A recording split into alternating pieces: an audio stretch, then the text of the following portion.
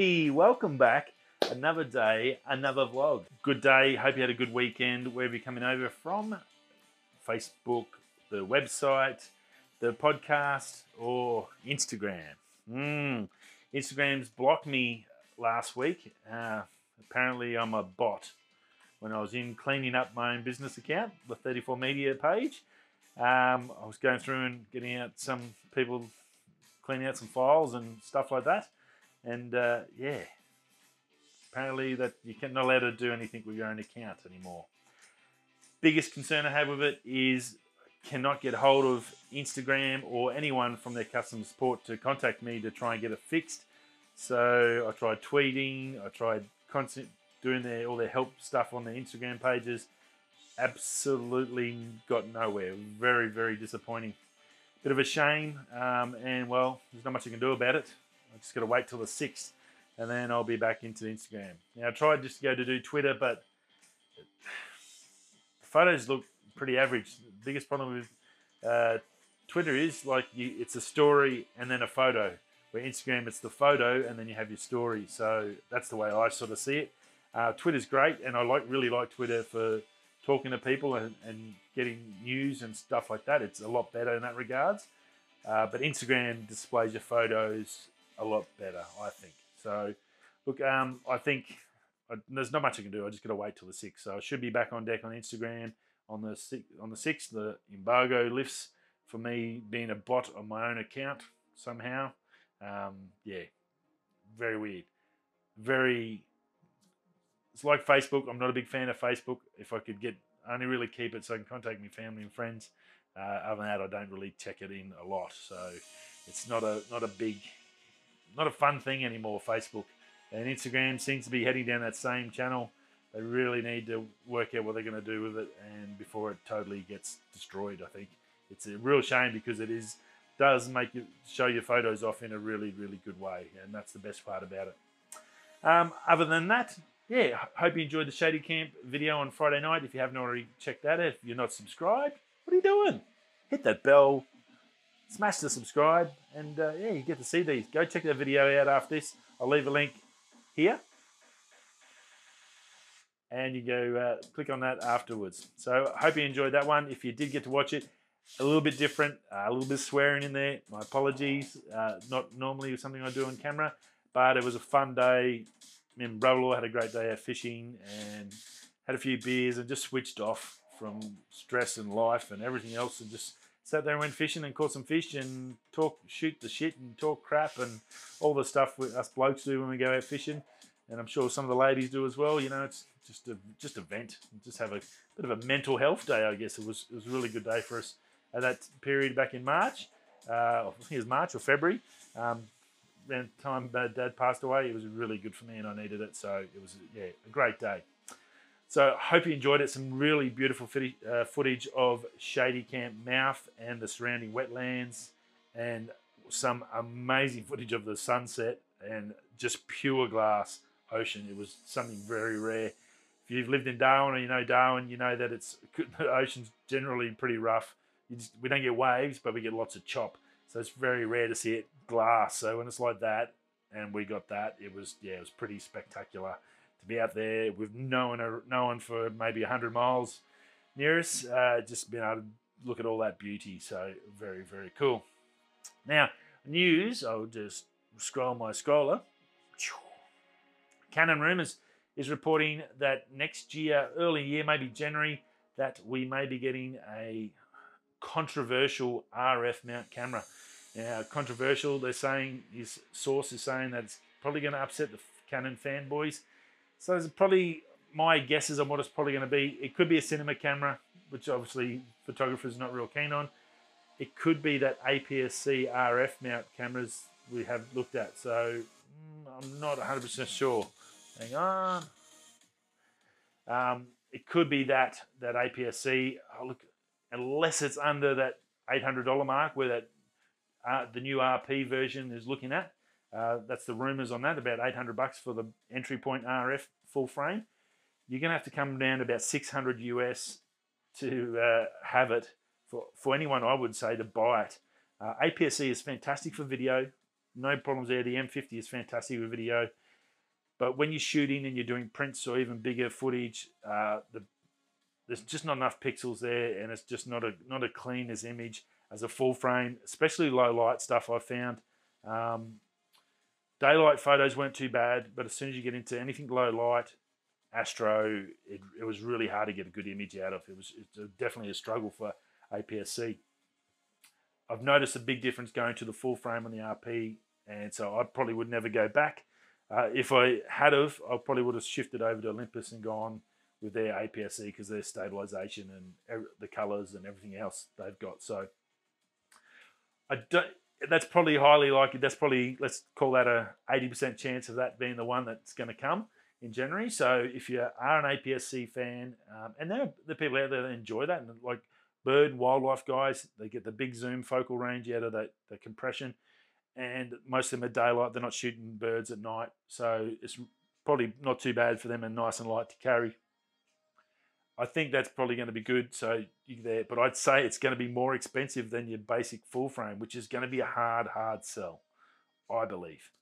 Now, the other option is we still haven't got an R1. We haven't heard much about the R1. My guess, and this is just like a throw it out, throw a penny in the ocean guess. What if that R1's going to come and it's got a 12 megapixel SPAD sensor on it? Now, he said controversial. Putting a SPAD sensor on there as opposed to a 50 megapixel backlit illuminated crazy sensors that we have nowadays on the full frame stuff, they're pretty special and they're a great image. But the R1 and the 1DX Mark III was never about landscape photographers or portrait photographers. It was all about sports, birds, high speed shots, small file size so they can shoot them straight off and get them printed, JPEGs a lot, all that sort of stuff. It's a pro. That's what the pros use. They're all about speed and getting that photo and getting it done. The SPAD sensor gives you, like, I think what they did the 1 megapixel back in March. They'll give them 9 months to get it up to 12 megapixels. Probably already working on that. They only just released the 1 megapixel. Didn't say how far they were on with how long it takes to get to the 12 megapixel. What if it comes out 12 megapixel with something ridiculous like 20,000 frames a second and zero noise in low light? Astrophotography with zero noise. 100,000, 200,000, 500,000 ISO with zero noise. How cool would that be? That would be insanity. I think that would be controversial just by putting that SPAD sensor in there. And look, Canon's the leader on it. They did the 1 megapixel, world's first. No one else has done that yet. That would be a game changer for them. Perfect camera to do it with. That's what it's all about, speed. Imagine going out to a sporting event and punching out 20,000 frames on one run, the 100-meter run, and just the last 5 seconds, and you can get 20,000 frames for the last 10 meters. You're guaranteed to get the perfect shot every single time, which is a sports photographer's wet dream. That it would be ideal. So look, that I think would be controversial. I think it's probably going to be the APS-C, but let's just go with that. That sounds like more fun to me.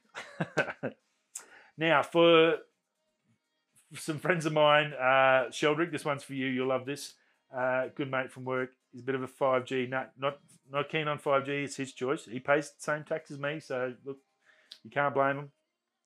If you are concerned about those sort of things and you're worried about waves and microwaves and all that sort of stuff, well, there's a clothing company out there that can help you. It can fully 99% protect you from 3G, 4G, 5G, Wi-Fi, and Bluetooth waves, cooking your brain, getting in, whatever they do, this can protect you. Go check out Lambs, their company. Now, I've got the Faraday beanie up there, the Faraday from the Faraday cage that puts up an electromagnetic field so no one can get in. That's where the company sort of got their names from. So the Faraday beanie, it's $60 US. So it's not cheap, but it's still pretty comfortable. It's not like a block of alfoil in the shape of a beanie. But it's 44% cotton, 39% silver, and 17% polyester. That silver in there is going to make it fresh too. It's not going to stink as well. But it does have some other benefits in there with that silver. But as I said, 99% blocking of all those waves. You can get a t-shirt, you can get undies, shorts. There's a lot in there. Long sleeve shirts.